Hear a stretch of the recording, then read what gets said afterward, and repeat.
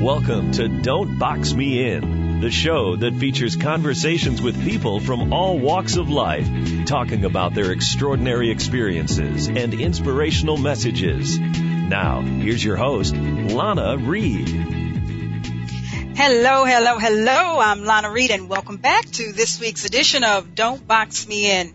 Today we're talking alcohol, addiction, and recovery with my guest, Keith Kay, who has written a book titled Sustainable Recovery. Now, reading a little bit from his website, he says, "My name is Keith.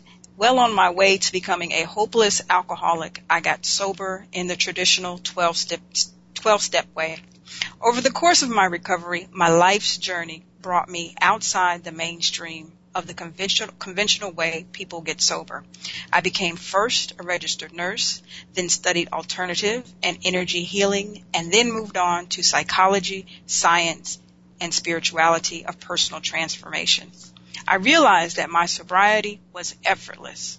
I never thought about or wanted to use alcohol or drugs. Never. While recovery is challenging, my physical sobriety is easy." Wow. I'm so thankful that Keith is making time to talk with me today, and I extend a very big welcome to him. Keith, welcome to Don't Box Me In. Hi, Alana.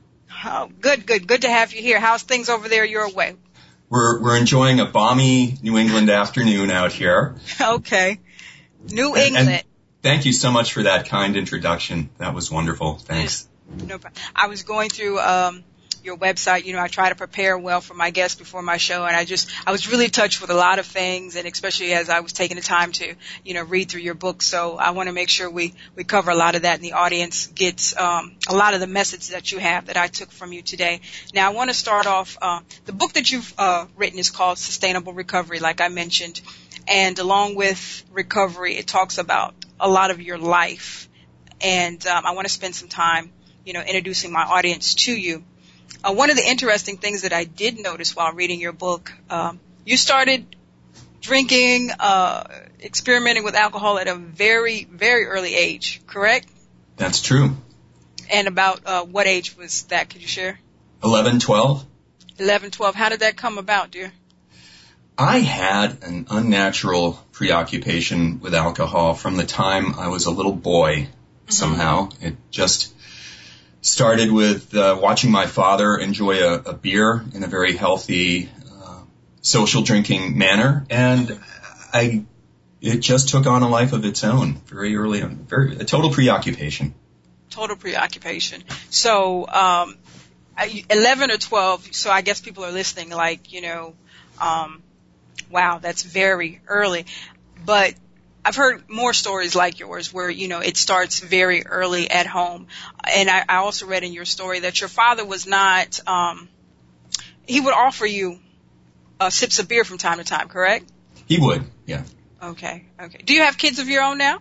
I do not. I have a cat who I think he's heard about this lessons that we learned from cats thing you're doing. Oh. I think he may wander in. Okay. I tell everybody cats have been one of my best source of teachers sometimes in life. The things that they go through, I just kind of sit and look at them and say, okay, I see the life lesson in that. So. But I think I know where you're headed with that. My father was European in his upbringing, so they had a different sensibility about that. And where alcohol over there is not the forbidden fruit it is here to children, perhaps it may have been different. There was a fascination with what was forbidden. But if I had children, see, this is my gift. I don't have anything but a neutral disposition about alcohol today. Okay. And, that's the interesting thing you bring up. Different cultures have different outlooks on certain things. And, Sure. It's not uncommon for, a young person to be introduced to some things, and they don't have such a negative connotation. But here in American society, a lot of us would look at that like, wow, that's such a terrible thing a parent to do. And, sometimes we do see negative outcomes as a result of that. But going back to, you started off at 11 and 12. Was it, how quickly did it migrate or transgress to something that we could call a problem? in my social situations, I guess I had some older friends. Mm-hmm. And I recall one day just getting that perfect glow. Mm-hmm. And I probably spent the better part of the next 2 decades trying to reproduce that. I drank a little, passing a bottle of rum back and forth with a couple of older friends, bottle stolen from someone's father or something, and not having too much and sort of feeling that perfect euphoria, sense of confidence, kind of the artificial enhancement, I went home, I had the courage to call a girl. And then I got involved in music, of course, and there's kind of a different, and especially going back a few decades, there's a different approach to that. Business and pleasure are sort of it is the business of pleasure, playing music, which is something I pursued quite vigorously in my youth. Okay. Well, let's talk about that. How did you get involved with the music? I blame it on Ringo. The Beatles. Oh, yeah. And I just saw what a blast he was having back there, wailing away on those old Ludwigs. And I started taking lessons, and I knew I wanted to entertain and play in rock bands. And then that became much more about the music for me, which I later realized was kind of my own personal quest for spirituality, interestingly. Okay. Now, that's kind of a lifestyle that seems to kind of go hand in hand with addiction. Yes. So you kind of were putting yourself in a situation to kind of feed off of another problem that was probably already floating around there. Oh, yes. Yeah. And the role models, Jim Morrison, Jimi Hendrix, and the people that lived fast and left good-looking corpses. But that was sort of the environment, I guess, the influence. Wow. So I'm going to assume, or is it safe to assume that maybe with the alcohol and then the music, the high school years kind of became problematic?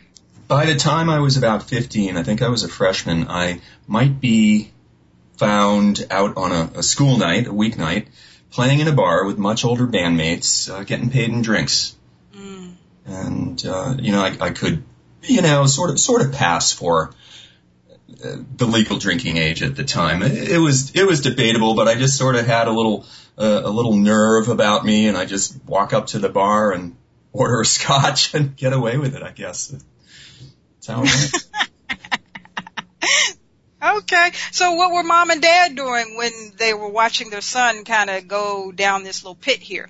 Well, they weren't paying a lot of attention, I guess. My parents divorced when I was about a little before 11 and 12, and they were both great people, great parents, smart, but they were also the products of their time, their culture, their environment, and it was a little different then. I was reflecting on this with a high school friend who is a parent, and the focus of parenting in this day and age, and it has been for a while, is total attention. Kids are transported everywhere and so forth. And this was a time when it was just a little bit different. I walked to school back and forth most days, and we used to hitchhike in those days, Lana. You may recall. Well, you look pretty youthful, so 46. I just turned 46, so I'm up there. Happy birthday! Thank you, Gene. Yeah.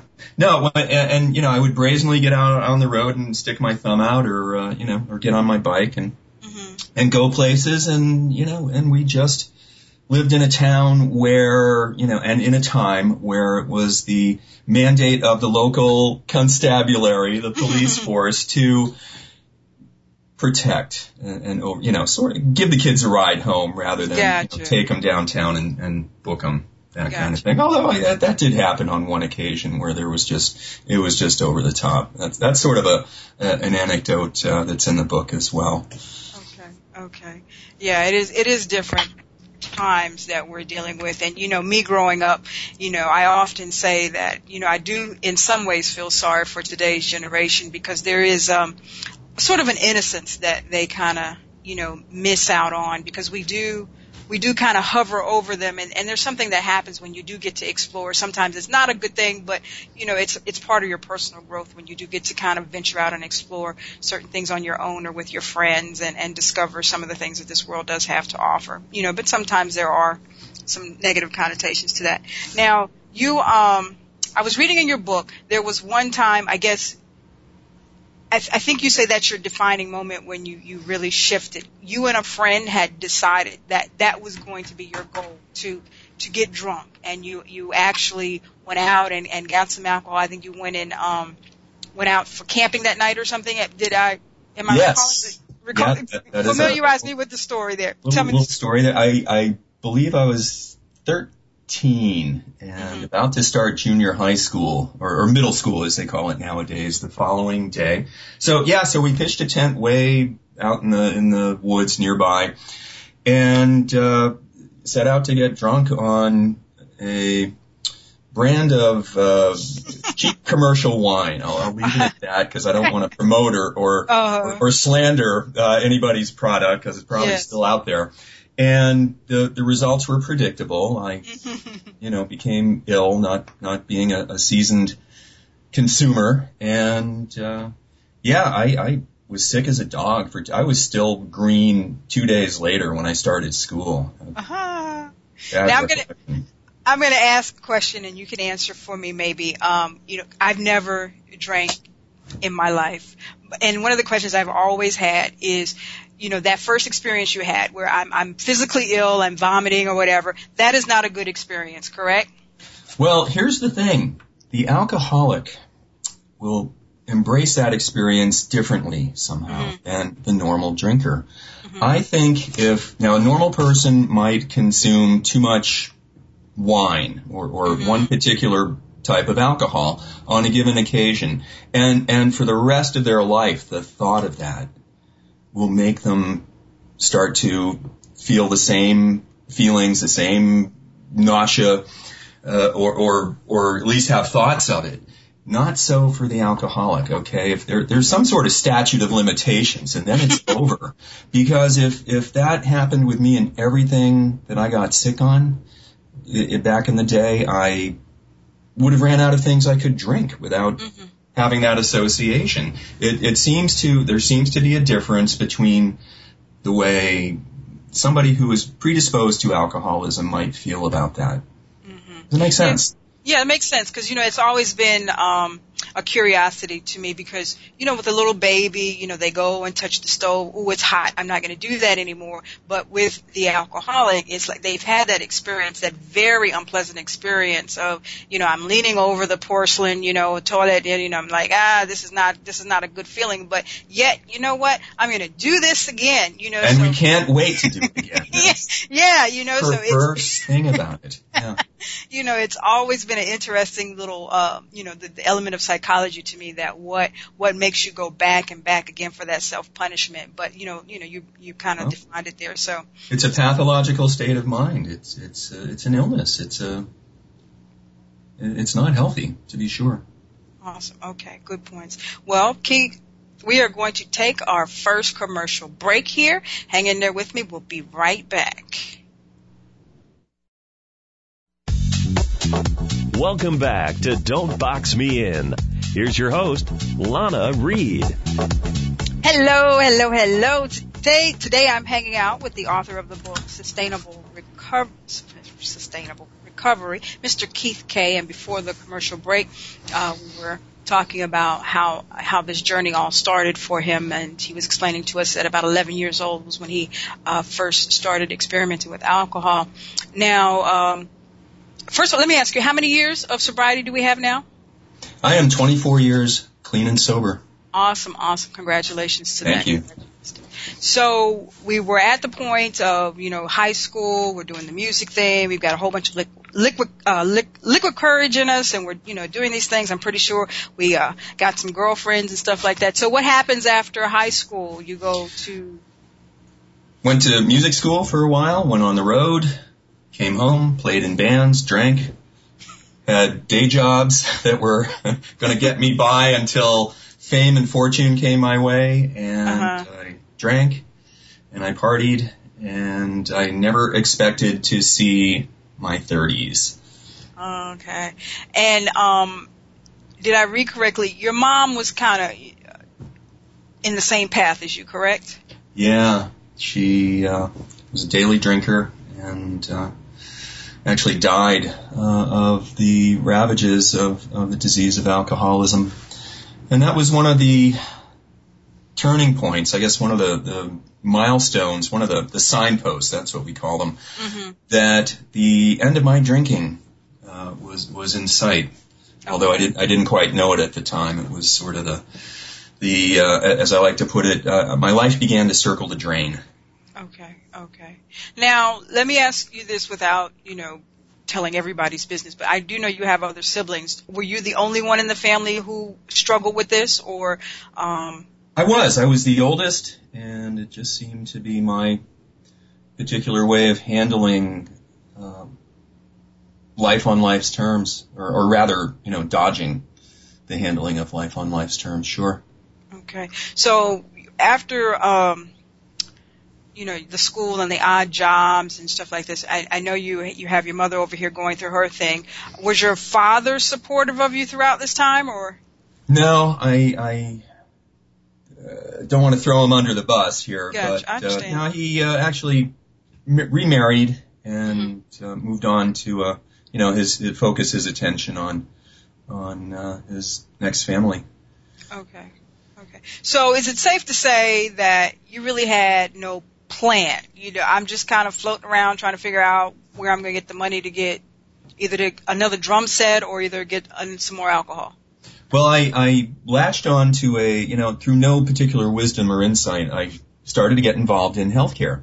Okay. And I became a surgical technologist, went to a diploma program and started working in operating rooms, of all places. So here's a kind of a dichotomy, a little bit of a paradox. I started to join that regular guy world with health benefits and paid vacations and an air of respectability. I'm working in healthcare. I help the surgeons and contribute to the curing of cancer on a daily basis. And at night I'm playing in the bands and partying it up and the partying it up and the playing in the bands and all the wild stuff sort of toward the end of my drinking really began to push into that sort of semblance of a normal existence, yeah.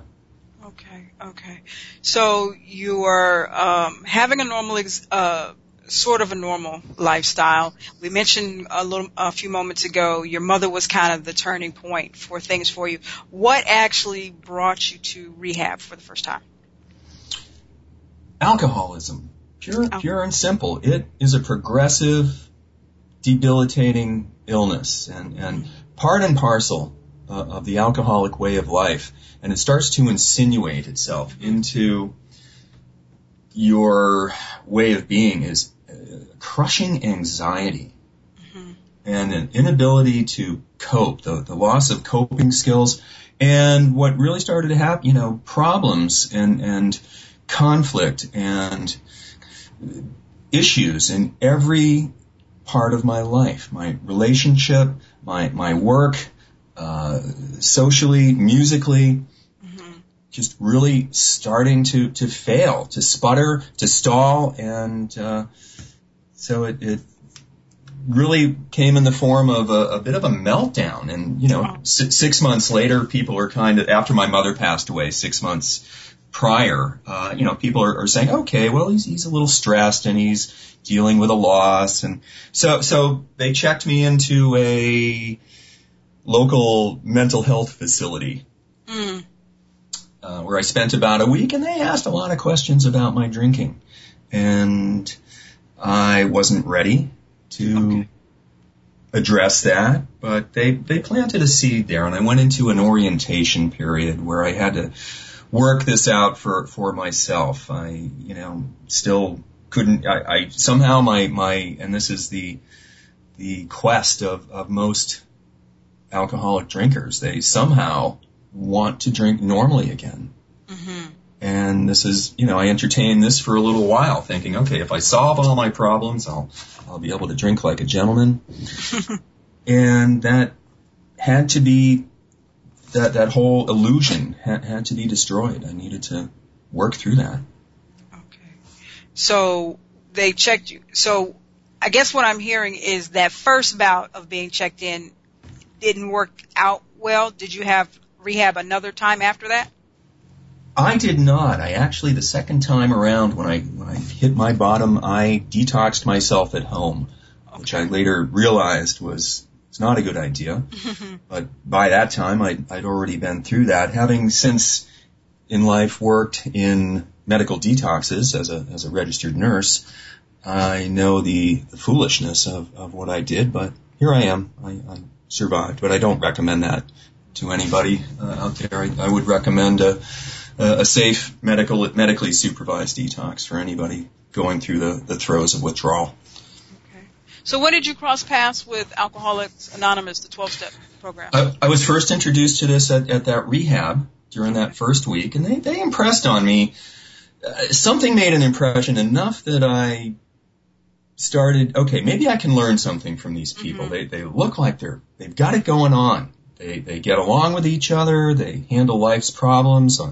And, I was clueless about this. Somehow I felt like the day they'd been handing out the manuals for being a human being, I was off getting drunk or something. And, I didn't get the memo or something. And they seemed to, as they say, intuitively handle situations which used to baffle them and still baffled me. So I wanted what they had. And I set about wanting what they had without wanting to do what they did initially. I spent a few months trying to figure it out, trying to analyze it. And of course, I'm still analyzing it, but it from a much different perspective. So ultimately, my life started to circle the drain again. Mm-hmm. And I went on a last final bender. And then I put down the drink. I became completely ready. And to do that, I had to reach a bottom. I reached the point of, pacing the floor, feeling like I can't go on living like this, but I didn't want to die. Pretty intense. Wow. I was at the breaking point. Wow. Well, we're glad that you found the 12-step program and you're here with us today. Now, what I want to ask you is there might be some people out there in the audience that are not familiar really with the design or the concepts of the Alcoholics Anonymous 12-step program. Could you explain some of the core principles of this program? Excellent. It would be my pleasure. About 80 years ago, in fact, 80 years ago in June this year, two men formed, one of them had a strong desire to stay sober, and the other was a little marginal on that, but they connected somehow and found they had a dynamic. Now, one was a promoter kind of guy, a thinker, and the other was a physician, kind of grounded, and they seemed to just have a wonderful dynamic that complemented each other, and they found through their experience together that they could stay sober when helping each other. Mm-hmm. And they realized, okay, if we help some other suffering person, now that we're kind of getting it, perhaps we can spread this. And as we say today, it went viral.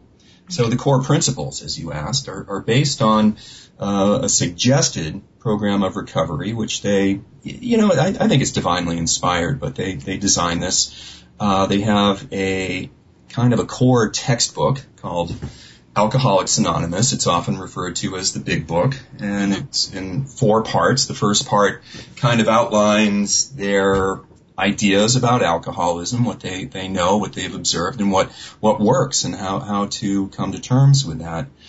Kind of parallel to that are the famous 12 steps, which Alcoholics Anonymous, or the two founders, came up with. They designed this sort of progressive, really very coherent kind of program of recovery that sort of focuses on the relationship with alcohol. And, as Einstein said, the mind that creates a problem is incapable of solving it. Mm-hmm. So what they realized was that, okay, we need to draw on some greater resource. Okay, and of course, 80 years ago in Ohio, where they sort of formed this, it was kind of a blue collar white Christian boys club. So a lot of the language was framed in, the Bill Wilson, one of the founders, went to the local cardinal a few times and said, "Can we say this like this?" And and so they kind of wound up with this language that is a little difficult for some. Okay.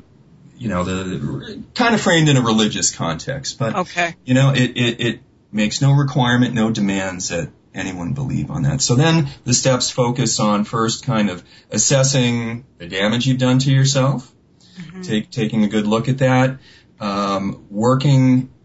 focusing on changing the defects of character that have formed over a drinking career, making things right with the people, places, and things in our world, in our environment, and then and this is why I have so much appreciation for this. It's almost like the scientific process or nursing process, which I learned about in my work, where, we implement these changes and then we assess them. The 10th step is where we, again, take an inventory. How's my program doing? How am I doing? And then it looks at sort of a stronger look at the relationship with something greater and suggests prayer and meditation as a way to enhance that. And, 50 years ago, they were endorsing meditation, which is so ahead of the curve. And then the 12th step is carrying that message to others and spreading the word. So, the thing, as we say today, went viral. And there's millions of recovering alcoholics who use this model. And my ideas about recovery build atop this as a platform. Okay. I like that. I'm looking at the time. I was about to ask the next question, but I said, let me go ahead and we'll take a commercial break real quick, and we'll be right back right after this. Let's return to Don't Box Me In with your host, Lana Reed. Hello, and welcome back. Today I'm spending some time with Mr. Keith Kay, who has written a book called Sustainable Recovery. And before the commercial break, he had taken the time to go over the 12-step Alcoholics Anonymous program for us. And it kind of tied into what I read on the back of your book. You have this part that says, for the contemporary addict, attaching meaning to 80-year-old instruction is frustrating. And I'm assuming that part of that was when you said, some of the language is religious in nature. So what other challenges does today's addict find with the 12-step recovery program? A vague set of directions, which I guess I outlined. There is a lack of direction for anybody new.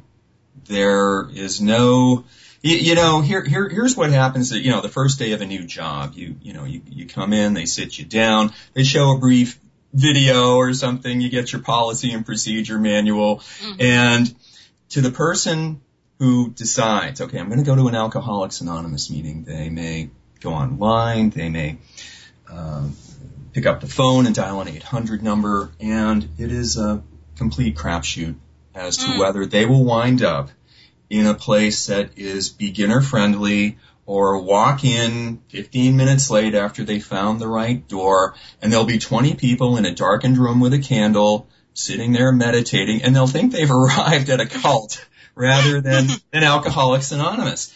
And this is unfortunate, and I don't have a clear-cut solution to this, but what I want to offer is a little bit better guidance in terms of, what is the procedure? What is the motivation? How do we attach meaning to these steps that we're doing? I point out that they are progressive, how one builds off the other. And I also, and this probably was my mother's barrier to getting into Alcoholics Anonymous. Actually, I recall a family friend trying to bring her to AA meetings. And the religious framework was a problem for her. So explaining and offering a progressive-minded, open, user-friendly guide to something greater, offering some suggestions, perhaps even injecting a little science into that, I think, because nowadays, we're a little different. We live in a faster, shorter attention span culture, where our information now doubles every 5 years, and our information has doubled, probably a dozen times since the 1930s when our culture has moved on, I guess is what I'm trying to say. So we need something to, I'm not advocating replacing AA, redoing AA. Mm-hmm. What I want to offer is something that builds off the traditional infrastructure that's already there, but gives people a little bit more of an idea of what we're doing here, attaches more meaning to it, explains it in a little bit more current culture approach, I guess. I got you. Okay, understood. Now let me ask you, is it, in this program design, is there an element or component for the loved ones or the family of the alcoholic? In Alcoholics Anonymous? Yes. Yes, there is. There's okay. An approach to rebuilding shattered lives, essentially. Okay. That may mean there's a chapter called Two Wives, which again sort of hints at the culture of the time. It was certainly before equality of the genders, or which is kind of a given in our time frame, and to employers and the family afterward. So yeah, they certainly do address that, and there's a need to rebuild and repair damage. The baggage that we bring into our recoveries certainly is not something that we can take into a new vision of life and recovery. Okay.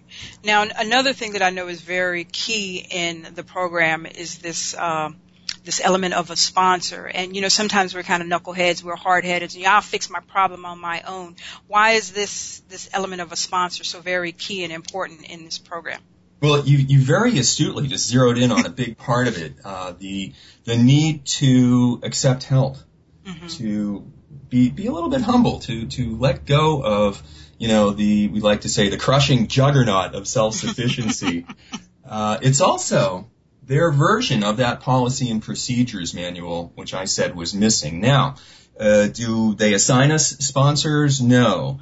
There are people that we'll encounter who, we may feel a resonance with, and that's the ideal approach, and to be a little bit patient about it. But some people really need help the day they walk in the door. And this is one of the unfortunate parts of Alcoholics Anonymous. They have some meetings and groups will offer temporary sponsors, which there's no supervision, there's no oversight. And they might as well be saying, and this is where I get a little controversial, they might as well be announcing when they say, would the temporary sponsors identify themselves? They might as well be saying, would the sickest people in the room raise their hand? Because there's no guarantees with this. And people who are out looking to mentor others in that way, that might be a little suspect. Yes, not everybody's prepared to mentor. So that brings me to the next question. When you decide to sponsor somebody, do you have to go through some sort of 2-week class, or are you just randomly throwing people out there and saying, hey, you sponsor this person? No, there's no certification program. There's no licensing. Well, you raise a really good point, Lana, and you are an amazing interviewer. I have to put that right out there, because I'm really loving your questions. This is one of the criticisms. There was recently a legal issue on the West Coast, kind of around this type of issue. AA, of necessity, is a very hands-off organization. There really is a loose organization in terms of infrastructure, and but there's just nobody taking accountability. There's nobody taking responsibility for what goes on, at the group level, and it's kind of a free-for-all out there. So again, this sort of gives testimony to my assertion that the challenges facing the person in recovery, we need some clear directions. Yes, true. And you have in your book, Sustainable Recovery, you have kind of introduced some adjustments, some additions to the program. So I want to talk about, you've taken it further. What kinds of tools, tactics, methods are you adding to it? Well, when you say I've taken it further, I really appreciate that statement. The founder of AA, Bill Wilson, was a guy who used to like to sit around and think. He was happy lying on his couch for 6 hours, thinking about ways to help the alcoholic.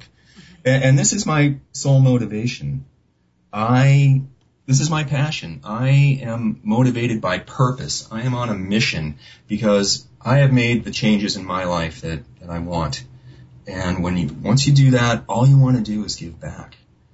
And I seem to just be someone who's had these experiences.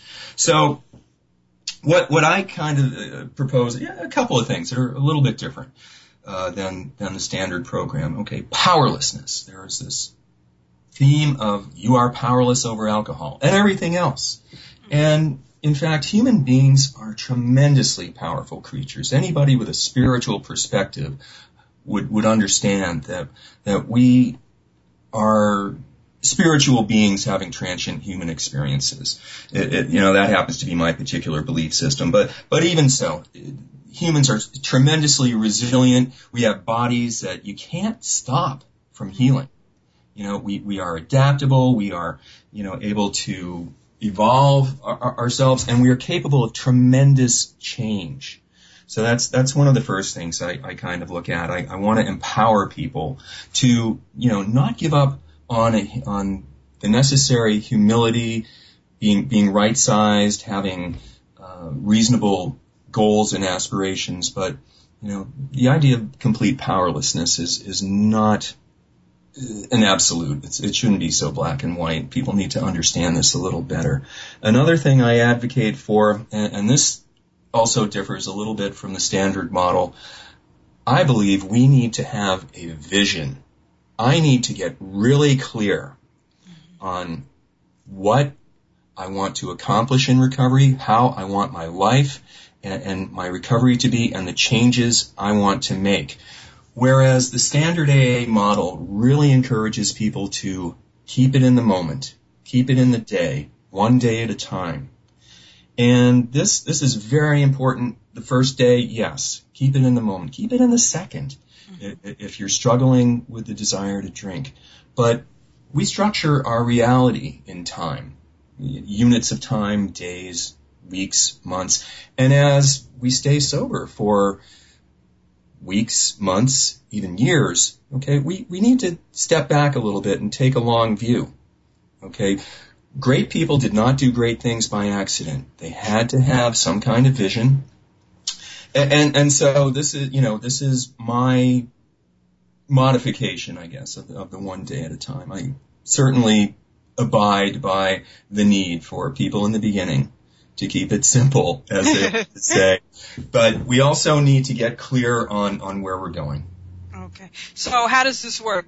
Does Keith sit down and meet with the big wigs of AA and say, we're going to put out a 2016 new and improved version of the AA Big Book, heck no. I don't see that happen. I don't believe they have a research and development department, or I probably would have requested a meeting. No, my approach here is, I'm at the time, for the time being, I'm staying within a reasonable, I'm bending but not breaking. Okay. A strong suggestion that I not break my anonymity at the level of media. That's one of AA's. Yeah, it's not a bylaw. They call them traditions. Keith K is not my last name. Gotcha. I have started to use my picture. I'm going to be the featured expert on a big recovery website in a couple months, and as I want to get the book out there, these ideas into people's grasp, so they can weigh it for themselves. It won't be for everybody, but as the famous physicist Max Planck once said. I'll paraphrase. Our ideas are not necessarily going to change the minds of their opponents.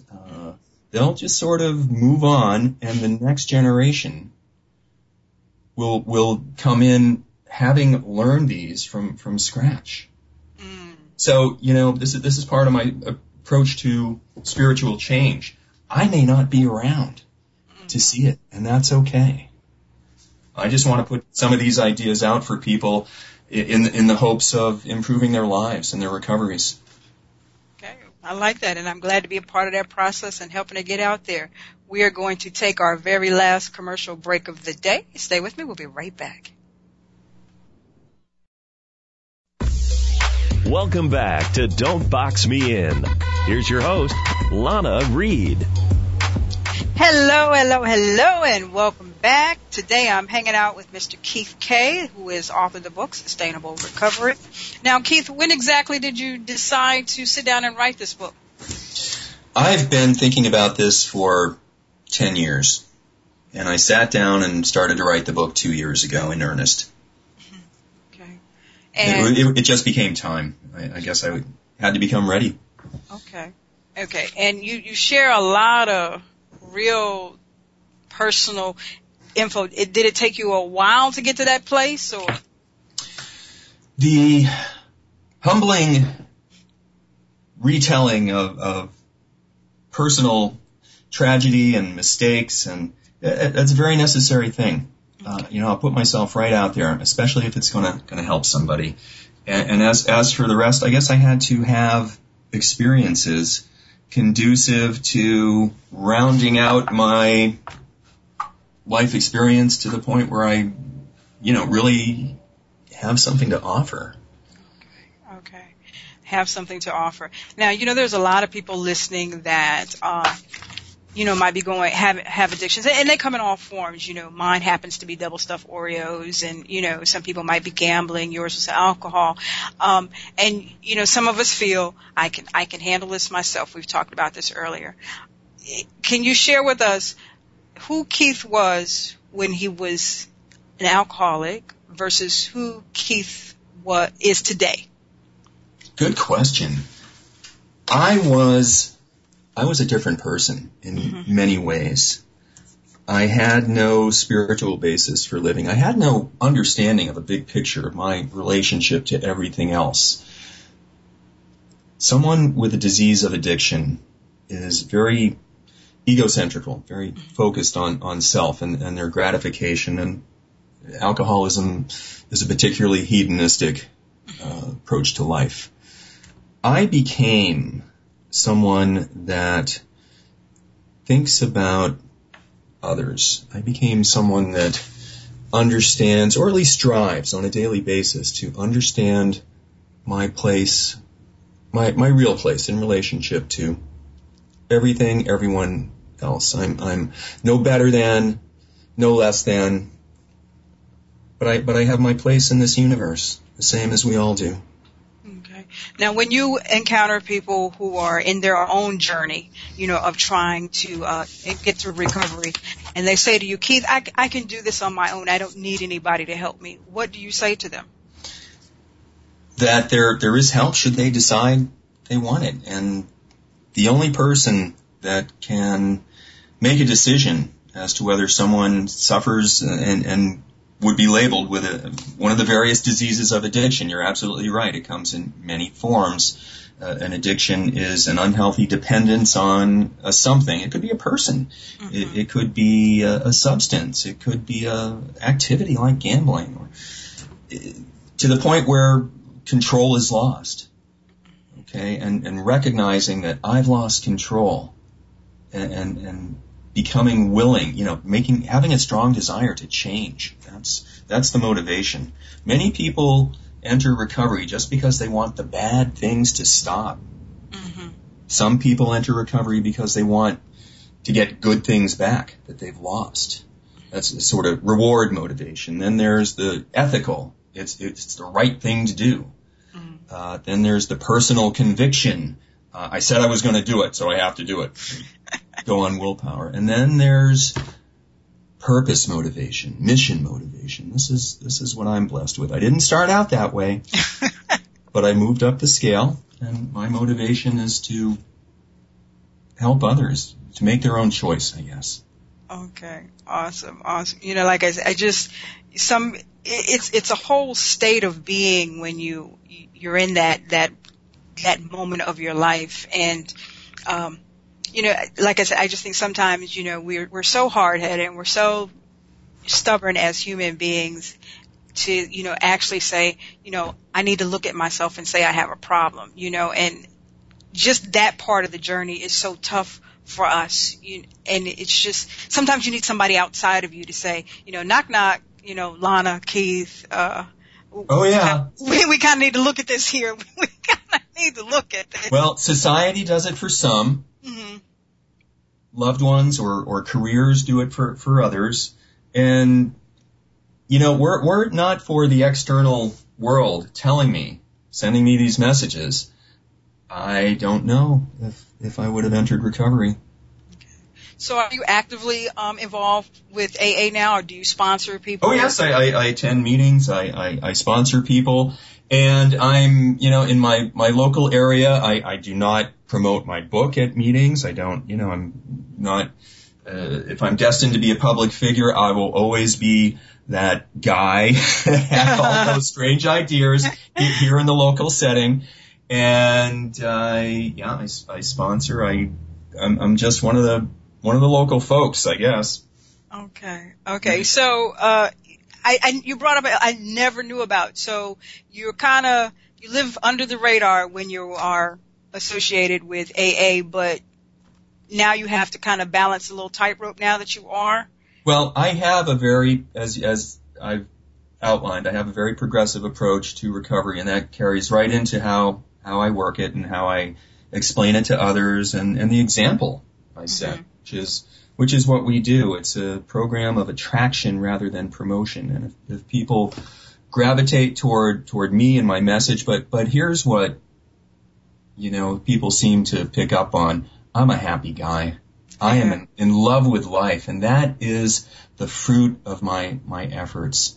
And recovery, to me, the disease of alcoholism and addiction and the whole thing, it was, the biggest gift in my life. To be sure, because it gave me something to overcome. And that's a tremendous human accomplishment, coming to terms with an addiction. I'm not taking a bow myself, but I'm saying for all the people out there, no matter where they might be in that process, coming to terms with an addiction is we won't get ticker tape parades or medals, but coming to terms with an addiction is amazing. Biggest gift. Wow. So what's next on the pipeline for Keith now? I am doing a lot of blogging and will be, as I mentioned, a featured expert on, can I say the website? Go ahead, dear. Addictionland.com. Okay. Is a marvelous site that was started by a woman on her own journey. Mm-hmm. And it is kind of a clearinghouse for resources for all manner of addictions across the board. Like you were saying, everything from gambling to overeating. And me and my Oreos, right? I'll find a spot. Those insidious Oreos. That's me. I can't even buy them and bring them in the house. It's that bad. And this fall, I will be up and running, hopefully giving multimedia presentations. I've got one kind of on the horizon so far. So I'm very excited about that. And I'm just going to go where this takes me, try and spread the message of sustainable recovery. And Lana, thank you so much for this opportunity. I have a website, sustainablerecovery.org. Sustainable Recovery Book is on Facebook. Please like us if you're so inclined. And, wow, thank you. You are a great interviewer, Lana. Thank you so much. Oh, no problem. Thank you. You've been a wonderful guest. So let me make sure I get this right. So we've got you appearing on addictionland.com shortly. When can we expect that? I'm going to be the featured expert for the month of September. And I have a few blogs up there now, and I'm working hard on my next submission. Okay. Right, so we'll look for that in September. So we've got the book, Sustainable Recovery, and where do people pick up a copy of the book at? It's available on Amazon in paperback and Kindle. Okay, awesome. Well, I have so enjoyed you today, and you sharing with us.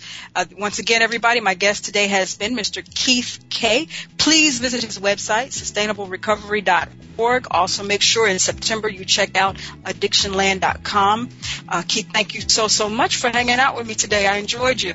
Thank you, Lana. Well, that is all for this week's show. I'll be back at next week at the same time. Until then, remember, when it comes to your dreams, the words can't and love you. There's always space to change and to grow. Don't be boxed in. Live your very best life. I am your host, Lana Reed, and I'll see you all next week.